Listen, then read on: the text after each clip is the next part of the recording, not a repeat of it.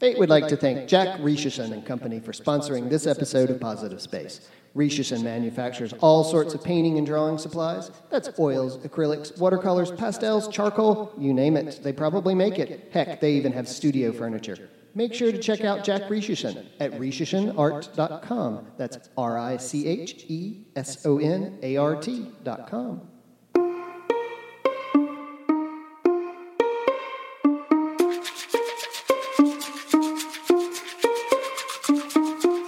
Welcome to Positive Space, Conversations in Art Foundations, a production of Foundations in Art, Theory and Education, also known as FATE.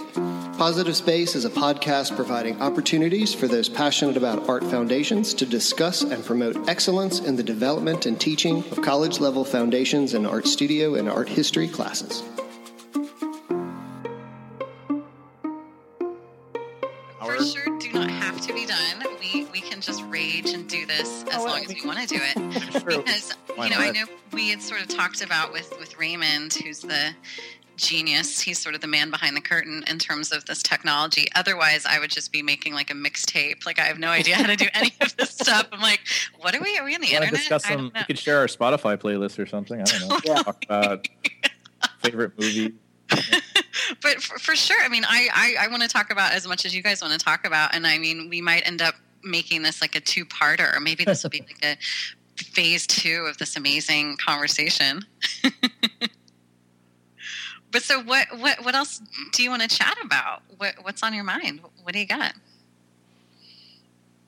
Go for it, Chris. I was going to say I've got stuff too. I prepared. I was just saying that because I'd be happy if you feel like you got enough good stuff, then we can certainly stop. But I just I know that I was tickled when you asked me to do the podcast, just because I spend a lot of time. I mean, in Texas, you spend a lot of time in your car because it takes a while to get to different places. Right. And so I listen to podcasts all the time, and I'm very. So I was sort of like, wow, like I'm going to be on a podcast, because I thought of all the things I listened to from like pro wrestling podcasts to like movies and to art. And I was just like, man, I could certainly get in a lot of conversations. But going back on the subject matter, I guess like what I was thinking about, and I'm kind of, I don't have a specific question, but I was thinking about this earlier, about foundations, about how it changes. And I guess I'd like to, if I come up with a question in this ramble, I'll try to throw it back at you. But I was just thinking about like the idea of foundation and how much it changes, because I was thinking about what I taught at WSU. My first class was an intro to digital media class, but it was a 300 level class at the time. So it was like juniors were taking a class that was like intro to Photoshop, intro to web design. That was 10 years ago. Now I would never offer a class like that as a 300 level class, for two reasons. The Photoshop thing, like I feel like that should probably be covered in a lower level foundations course. In fact, many of the students have those skills coming out of high school. Absolutely. And then the web design, web design's changed so much nowadays that even teaching like HTML to students, it's just different than it was 10 years ago. Like there's a lot has changed in that field as well. And I was just sort of thinking about how that's generally what happens. Like my upper level classes become foundations courses. And like, do you ever like feel that way in your experience teaching foundations, that you sort of like either the students are getting smarter, or I don't know if maybe it's just me becoming as impatient as an instructor. I mean, I feel like in technology, like I can justify that because students do become more technologically literate. But I don't know. Like, do you feel like that how are things changing in the drawing realm in terms of foundations courses, or have things changed at all since you first started teaching it 10 years ago? I will say that it has changed. I mean, certainly there's plenty that remain the same. I guess going back to like the internet and the prevalence of digital technology in the pocket right at the hand, because it used to be, like, oh, can I go to the computer lab to get online? Now it's like, I get students that will come up and be like, I want to make this. And then, they spent the last 30 minutes on Pinterest. And right. and so I'll say, no, you can't just make that. There's, more research and more development that needs to go rather than just finding something and copying it. So I think maybe there's maybe a little bit of a, not procrastination, maybe a little bit of a laziness in regards to sort of the construction of something creative. I typically like to, like in drawing two, it's a continuation of drawing one. We work with a lot of the same materials, but like in regards to content, like I teach like sort of themed prompts, so we look at time and space, or image and narrative, or text and narrative. We look at deconstruction and transformation as a starting point to, developing work. And I find that the readily accessible, like internet and, the plethora of things that are already created, sometimes stifle that personal creative discovery, that act. Mm-hmm. But then, kind of going back to the difference between foundations and advanced classes, I will say that there are, students that are coming in as seniors to take the figure drawing course, which, I always think, like, did you forget everything you learned in foundations? It's like I have to kind of teach them how to redraw. And then but I also will say, like, the figure drawing course, since they are upper level students, it's kind of a great litmus test for me to evaluate the effectiveness of our foundation drawing classes, because I can see what, the students retain. I can see what they don't retain, what they don't pick up, what I can personally spend more time working on in that freshman or sophomore year. Well, yeah, and I like how you asked that question, Chris, in terms of thinking about over the last 10 years and how has being creative in the classroom sort of changed. And I think it's definitely, the internet makes it so easy to find the product, like the thing that was made and the sort of residue of that thing. But it's often challenging to sort of have students understand that there's this whole process involved, and there's all this failure, and there's all this stuff that's really hideous, and there's all these, dead ends, and all of that is really part of making something, and I found that, like, a lot of my students are very familiar with how to sort of how to look things up or how to find things, but maybe the process is less familiar, and like the trial and error, like they just sort of want this really quick thing to happen, Yeah, I think I don't know if it's different now than it was when we were students, but like I think there's always this cloud over some of my students' heads, like, look, I want to do art, but I don't want to suffer for it. Like, I want to have a family. I want to have a home. I want to be able to go to restaurants, eat out every day, buy video games. And if I can do that, yeah, sure, I'll be an artist. But the idea of like sacrificing to do art, I don't know if it's there. Like, to me, this was never a problem. Like, you had to do one thing in order to get the other thing you wanted, like I think, obviously, like, it's our job to tell the kids, look, if you have these crazy ideas in your mind, like, you can make it happen. And there's a way to do it. And it doesn't take much for you to, you can do it and make just enough money to buy that video game. Like, it's not impossible. But it is going to take work and some sacrifice or time. I think that's the biggest thing I try to tell students. It's like, if you're planning on, being the best photographer to make the most money doing wedding photography in Stephenville, Texas, then like, yeah, you just need to understand that that's going to take time, and there's going to have to be some decisions and sacrifices made. But at the same time, like, if you want to make it happen, it's our job as professors to say, hey, that crazy idea you have in your mind, you can make it happen. Of course, we also have to tell them that the crazy idea in your head is, kind of tired or is maybe like hard, to accomplish. Like, maybe they would be a better, if they wanted to photograph pets for a living, like maybe they would be better off doing that in Austin as opposed to, you just have to Yeah, you also have to tell them that too, and I think that's the challenge, is to tell them that in a way that's not discouraging.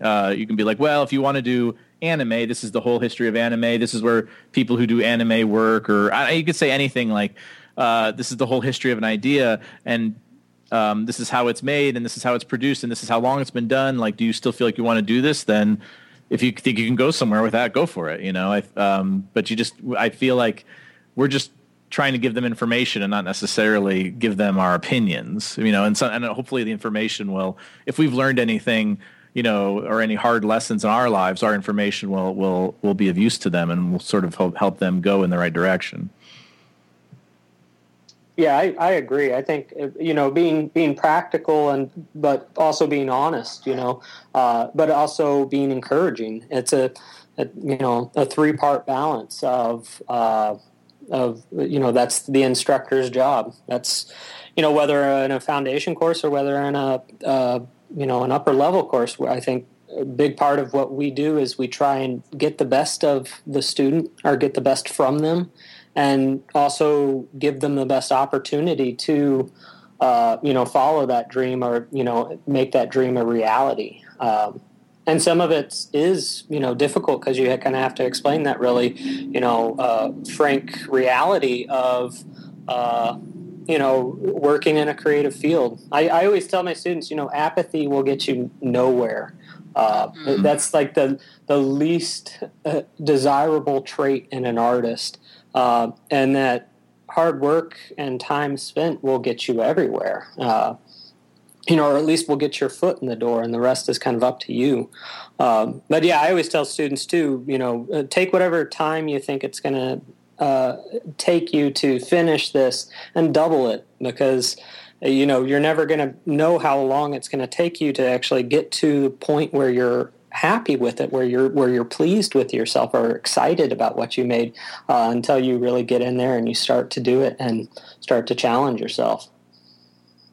Well, sure. And I think it's hard when there's a student that maybe for the very first time in their whole life, they spent, 3 hours on a drawing, and to them that's, the clouds have parted, and that's a huge event for them, Yeah. And I think that's important to celebrate, but then also say, well, imagine if it was 10 hours, that in the grand scheme of things, that's not very much time. And it seems like they're often wanting, all the right answers. Like they want to do a good job, and they want to know, well, how many hours will it take me to do this? And is this right? Or is this the right blue? Or should I use this yellow? And it's often challenging to get them to sort of understand that, it's about the process. It's about finding that, and there isn't, necessarily like a rule book on these kinds of things. Yeah. Yeah. You had mentioned process projects, or projects that talk about a process, and I think one of the certainly we speak to that with a lot of the things that we do, but I always try to think of have the students think of the work that they do in school is experiential projects. It might not always be about like the finished product, but what is the important takeaway is the history of doing something, and the history that can then inform, or, the product that can then inform in the future. I think that struggle is really important. The failures that we make in school are important, and it's difficult. Chris, I would say, you had mentioned, first generation students. I have a lot of those as well.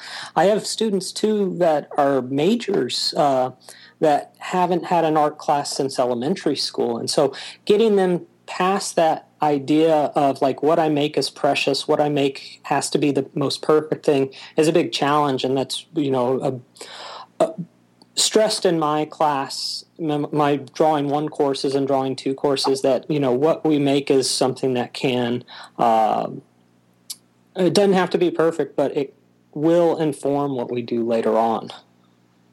Kind of that idea of perfection is I think, I know at Tarleton, I think about like the value of a university education, because university education is very expensive. And I know that much of the kind of ideas that we're talking about having students become comfortable with the process of art and trusting it, we can talk about buzzwords. We can talk about this all day, but I think like how we learned it was a process to learn the process. I mean, I asked a lot of these questions when I was an undergrad as well. Like I just had, these concerns that now seem silly, but at the time I was nervous about all sorts of things, and I see that reflected in my students, and I'm happy that I can still remember that undergrad that I was, and I feel like the best thing that we can do as a university to offer value to students is to,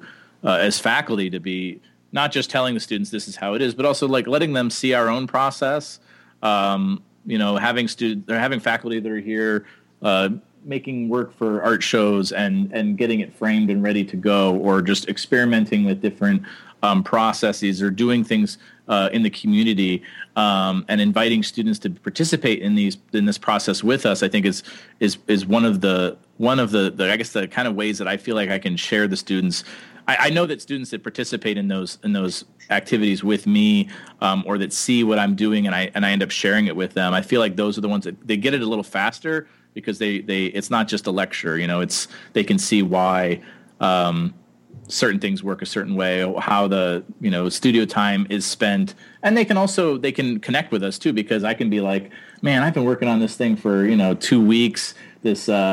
This electronic installation project, and it doesn't even work, or I had to like copy something from online to get it to work. Like I just the same things that like students go through in terms of like having to figure out problems. We're still struggling with today in a lot of ways as artists, but we don't stop. I don't know. Anyways. Yeah. Yeah. Well, no, and I'm curious, Peter, do you work on your drawings like in class, or, do you show them your artwork? How do you kind of bring them into your own sort of creative history? Yeah, no, I think it's really important to draw with the students, to work with the students, or work around the students. So on campus, I've got an office in the actual like art building that's primarily a space used for meeting with students, or emailing and that type of stuff. And I guess I have another office studio space across campus, which I don't really have too many students come by, but I do have stuff there, and I do work on stuff in Grove Hall, and I think it's always great when I am working around students. But in class, I draw with them when I can. In between going around and chatting everyone's ear up about what they're doing, like there's certain times, throughout every class, where I just have to kind of step back and let them do stuff rather than bother them. And that's particularly in figure drawing. That's where I'll do some drawings, and I think that's always beneficial to them. I'll bring in work of my own to kind of illustrate points, or I'll bring in work from my collection that from other people that I've collected, just so that they have a chance to see stuff in person. We have a great museum on campus, and then a gallery space in the art building, which has rotating work, which is always great to take them over and see. So yeah, it's important for them to see artists make work outside of themselves. And again, I also think too that when they're in an environment with other students working on things, facing similar kind of visual problems, they learn a lot from each other. And they can pick up. I think a lot of times they learn as much from each other as they learn from me.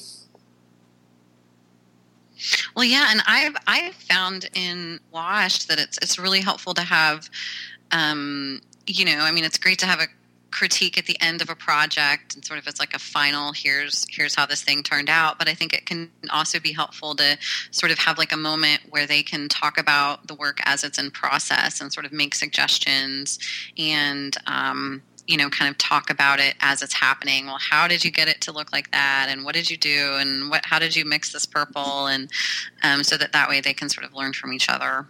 Yeah, exactly. Well, and is there anything else you guys want to chat about? Anything I else you guys want to I do want to say something. In my last answer, I alluded to copying something online when having trouble with art, and I just want to clarify what that means. Don't plagiarize, kids. I just meant that I'm trying to. Well, one of the things I'm doing on my own is learning how to program motion sensors, and I get everything I know from other programmers who've done it, and I cite that stuff in my own code as well. And I don't know if anybody's ever going to read it, but it's definitely that could be a conversation talking about appropriation in digital, but I guess that's probably for another crowd. But yeah, it's always learning. I think as a teacher, one of the things I enjoy most about it is I don't feel that different as a teacher as I did as a student. I mean, I'm still in school. I'm still learning new things every day.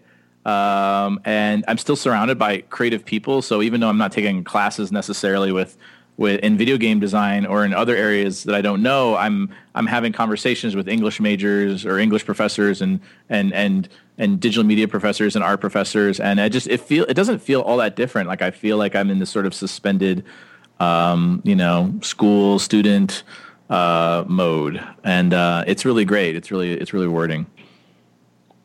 I would have to agree with that completely. I think the fact that we're so lucky to be in kind of this environment, this revolving door environment of ideas. Even though it is this kind of like weird suspension because it's kind of like you never left school in some regards.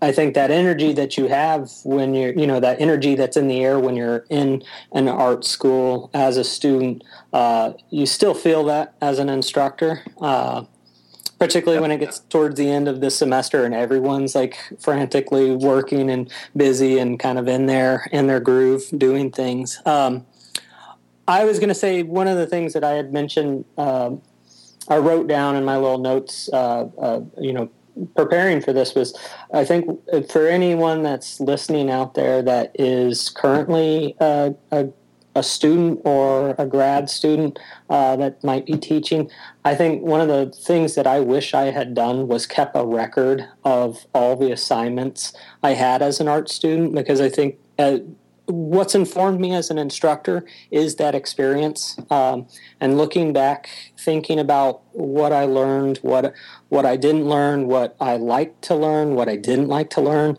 all of that's really helped shape how I approach teaching. Chris had mentioned, thinking about previous instructors he's had. I think that, I do that. I think we all do that. It shapes kind of how we approach being an instructor. But on top of that, I think it's also, a really humbling experience being a part of all these different students' experience and education. So that to me is just fantastic. It's great. I wouldn't change it.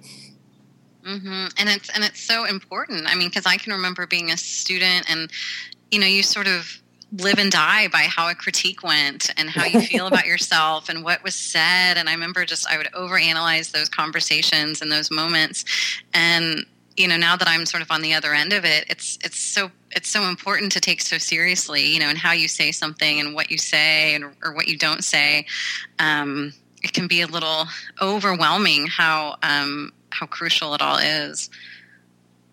I want to go back and hug all the teachers that I didn't like or gave a hard time to, like growing up, and just I'm sorry. Like, I understand now, Yeah. Chris, I was on that topic. I think after my first class at teaching at WSU, I remember emailing Julie Langsam just saying, "I'm sorry I never talked in critique." Yeah, exactly. And you're drawing one class. I'm so sorry. I feel your pain. Right. Oh man, that's funny. Well, and are there any things, sort of as we kind of wrap things up a little bit, are there any things that you're excited about right now, sort of as we think about the semester beginning, that you're gonna that you're looking at, whether it's like books or tips or anything that you're sort of fired up about right now? I would love to talk about Bachelor in Paradise. Anybody? and how that relates to my art pedagogy. how pivotal that is of a moment in your life. Yeah. Well, and it's crazy because this will probably go live probably not until maybe the middle of the fall semester. So you guys don't have the benefit of hearing the previous podcasts that we've been recording. So that's all right. We'll look forward to it. Definitely. Yeah, I don't know. Like, I could do some. You want me to do some like self promotion or just talk about? I mean, anything. I mean, just in terms of final thoughts, sort of. I mean, this isn't like a rose ceremony by any means, but I don't know if you want to give any like shout outs or if there's anything that you want to, that you're sort of thinking about or that you're going to, challenge yourself as you think about this upcoming year. Well, this might have only interest to you guys, but I have a solo exhibition at Elon University in October. And that is Samantha DeRosa teaches there. So great. Yeah. She might. Yeah, I haven't really spoken to her much since grad school, but I guess people are looking out for you. So I tell my students that all the time, like networking too. Like you never know the relationships that you have. Like don't burn a bridge anywhere. I don't care what reason you have. Just keep people around. They're going to help you out, and you do pay it forward, obviously. So there's that. I don't know. Yeah. I've been reading lots of biographies lately, like a lot of photo biographies, I guess. And a lot of programming manuals. I can recommend a few if you guys want to talk about that. I don't know. Maybe no, that's great. The way that yeah. Please, someone else talk. Oh, well, I would say one of the things that I've been looking forward to with this upcoming semester is I'm teaching painting one, and I'm kind of changing the way that I've been teaching painting. So it's going to be kind of more of a survey of different types of paint. So we're going to look at watercolor and gouache and acrylic and oil paint all within one semester. Whereas prior, I just basically taught oil or acrylic to the students. So I think a student had commented to me, I encouraged her to work with watercolor in the figure drawing class. And she had said, man, I wish I would have known about this a long time ago as a material. And really been actively working with it or playing around with it. And so that's something that I've got looking forward to outside of getting back in the groove of teaching. Well, it's funny you mentioned it. We have a watercolor class on our curriculum, and it was on the chopping block. I know we talked about it, like just cutting it out, and because I think the painting professor here has any no interest in teaching it, and I don't know, like how do you go about like you say you're going to teach all these different mediums or at least introduce them in one class, like. Yeah, so we'll kind of break the class into 4 parts where we're going to kind of move from watercolor to gouache and then to acrylic, and explore different methods for paint application and image construction. So looking not only, it is a painting one class, so we're going to work with observational painting, but look at non-representational work, color field work, things along that nature. And I'm sure you probably feel this way about, both of you guys feel this way about your foundation courses. It's part, knowledge base and skill set. It's also part art appreciation, exposure to different artists, and how, the student can, expand their horizons, broaden their horizons, particularly in smaller towns or smaller universities. But, that expansion can hopefully lead to a faster kind of individual realization and voice within, their work. That's the way I feel. Very, very cool. Well, and I know that I know you mentioned this, maybe you were joking, Chris, but you mentioned The Bachelor and how you feel like that connects to your teaching philosophy. And I have to say that I'm curious, and of course we could just cut all of this later, so that's a relief. But do you want to talk a little bit about do you want to tell us a little bit about what's going on there? Well, let's put it this way. Like, my students, I do bring it up with some pride in class. I'll talk about like I'll go on for I'll go on for a while about, like French New Wave filmmakers, or I'll talk about like, the greatest TV shows, and I'll bring up the main, the common answers, like your Sopranos, your The Wire, and stuff like that. But I tell the students, like, whatever you're interested in, you can find content in that. And that's, you can look at a book of paintings by Van Gogh and feel inspired, but all I ever do is look at a master and feel like, man, this guy's done everything before. But then I can look at something like, any kind of low culture, and I feel like the conversations, I mean, they are happening. You can go online and probably find someone who's written a theory or some sort of dissertation on The Bachelor. But I just feel like there's a lot to be picked out of that too. Like, why does everybody no one I know likes the band Nickelback, yet they sell more records than anybody in the country. Like, I'm interested in all types of culture, and I feel like you can find meaning in anything. And I'm surprised I'm watching The Bachelor now. There's a story behind that, but it's I don't know. It's like Pokemon Go. Like, I want to mock that mercilessly, but at the same time, like, they're using an app which is allowing them to sort of like overlay reality with the sort of like content of a video game. Like, that's incredibly interesting. The stuff that's like what's the word, like an not alternate reality, but enhanced reality. Like, maybe I should be playing this. Like, why am I mocking it? Right. And they're like going outside, Right. I mean, what's wrong with that? They're exploring their community. Yeah. I feel the exact same way. I think it's caught on with such this fast paced, well, it's overcome the country, overcome the world with everyone playing it. And I always think to myself, why am I not playing it? Because I feel like I may be missing out on some part of culture that I should be a part of. Even though I also want to make fun of it like crazy. Yeah. Right. I have this project in my photo class where I put a map of the area on a wall, and we just throw darts at it, and like wherever the dart lands, like, we're going to go to this place and take photos there. It's sort of like, you need to just appreciate what's happening around you, and that sort of element of chance, like that, when you're making artwork, it should feel that way in some way, like you're having fun, right? Like, you're just doing something crazy. Like, if you're playing Pokemon for 4 hours a day, then that's fine as long as you're thinking about it. Like, if you're going to play Xbox all night, you can turn that experience into something meaningful. It doesn't have to be that we have to go to museums to be inspired. We don't have to read philosophers, Roland Barthes or whatever to become inspired. Like, we can find inspiration anywhere. And so I guess that's my Bachelor thing. Like, I have thought about making work inspired by The Bachelor.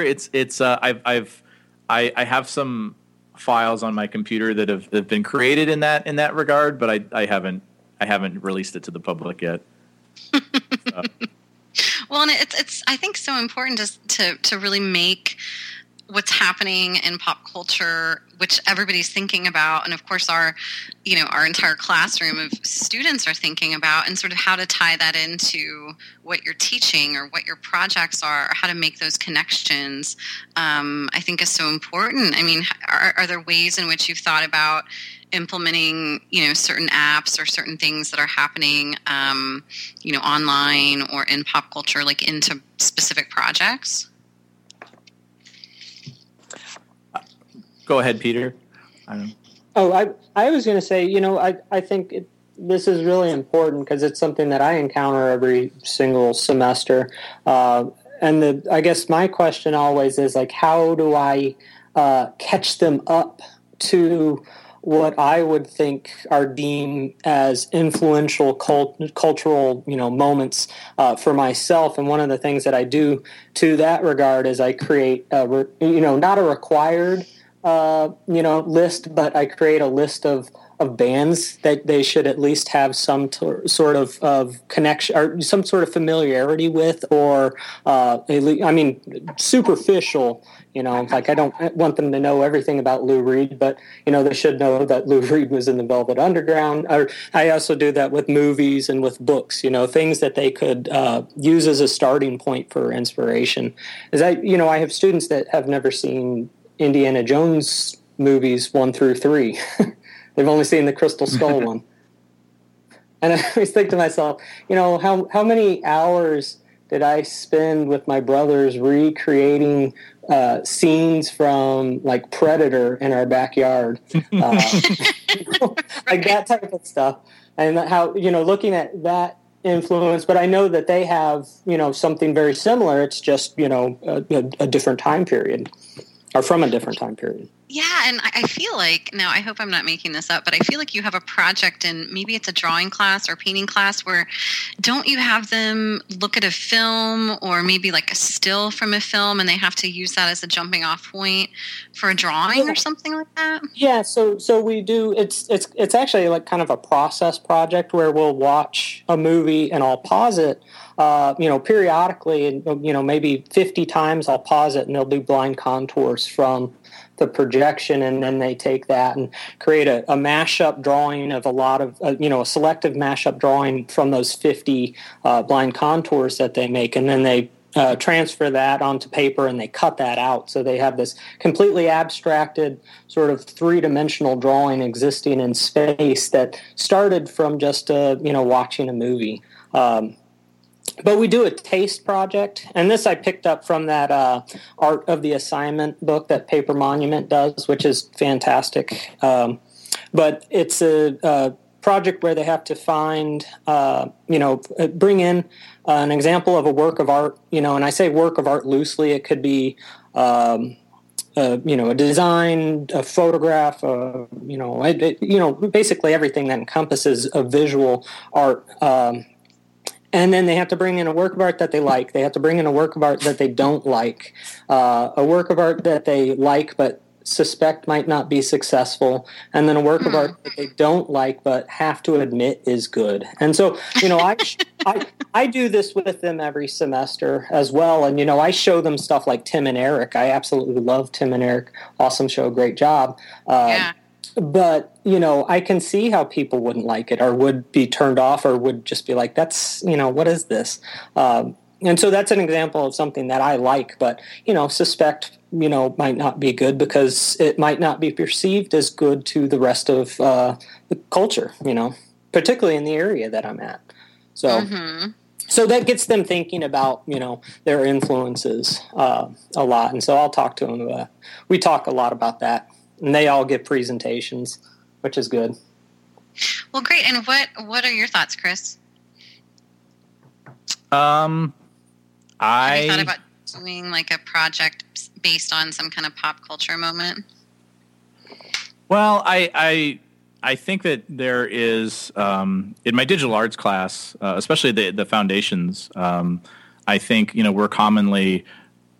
Many of the projects start with kind of a pop culture reference, like for you mentioned before, like your original question was if there were like apps that students use. Like we had a project where students would go onto like Google Street View and map like their route home, but they would like record the route and talk about the different places they saw, and we'd make like videos from it. We did, and then we started doing. Like I've started doing some programming in my foundations digital art course, so like they're learning a little bit on how to like make like web maps now, and they can take that content from a video and put it into like a sort of like a virtual tour guide of places they've been to, and like like the place where they had their first kiss, or just sort of like having them bring up memories and places like that. And it's sort of like that augmented reality. We took it a step. The biggest I've taken that project was to actually create a map of like the history of Stephenville. I mean, it was done for the Chamber of Commerce, but we still had that same idea, but instead, we had to think about like using this process of trying to find interesting facts about a place, but then thinking about a different audience, like not just a personal project, but thinking about an audience of of people that, might be interested in the history of Stephenville, and thinking about how you would rephrase things for that. There's been a lot of projects that we've done that have been taken off from other media. Recently, I've had the students take their favorite movies or whatnot, and we'll take a still from their favorite movie and then run it through an audio editing software, or they can take an image and open it up in a word processing document, and we can talk about how how you can really play with the material of digital works. They don't necessarily have to be done the way that our software dictates in that order. We can take things, glitch them, make new forms from it. And I think that's important. It gives them a relationship with the material that is not just the way it's been sort of brought to us as the way that it has to be done. They can play with the material in different ways, and it also makes them think about their relationship with the media that they're bringing into class, into their presentations. Excellent. That's really exciting. I feel like this could be like a project session share. Project share or a session at the next Fate conference, or like a regional event, kind of moment. Because I think there's a lot to discuss on this, and sort of how to do it and why to do it, and sort of all the parallels. So, Chris, thank you for bringing up The Bachelor. I really appreciate that. Well, I knew that would just get the conversation going for another hour or so. So there you go. Well, I think there's no question this is definitely a two-parter. So that's exciting. Definitely. We can talk about my thoughts about Kanye West for the next. We'll save that for the next one. Yes, we might have to do a follow-up one for that, because I'm very curious. Or any, yes, and Taylor Swift, and the whole Ron Calvin James. situation, right? There's lots to discuss, and it's very good. I'm glad that we were able to talk about art a little bit, though, and I was worried we might just talk about grad school and the microwave, and whatever. Hot Pockets, exactly. Yeah, Hot Pockets. That's right. Hot Pockets in my coffee. By the way. Wow. So, for what it's worth. That's impressive. But thank you guys so much. I really appreciate Chris Ireland and Peter Reichardt for being our guests today. And you guys take care, and I look forward to seeing you at the next Fate conference. You too, Valerie. Thank you. It's been a pleasure talking to all of you, as always. Likewise. Yeah. Yes. Ditto. I apologize to whoever has to edit this down. Yes, Raymond will be sending him a fruit basket of some kind. Edible arrangement for sure. Yes. Okay, so I'm not really sure how to just kill this or just say we're done. Okay, so I think we're good. And Raymond's just have you guys noticed that Raymond's been messaging us on the side? Has he been doing that to all of us? Oh, he has. Yeah. Okay, cool. So, so he's it's time for beer. Okay. All right. Okay, cool. So I'll talk to you guys later. Thanks again. All right. Bye, guys. Thank you. Bye. All right. Bye-bye.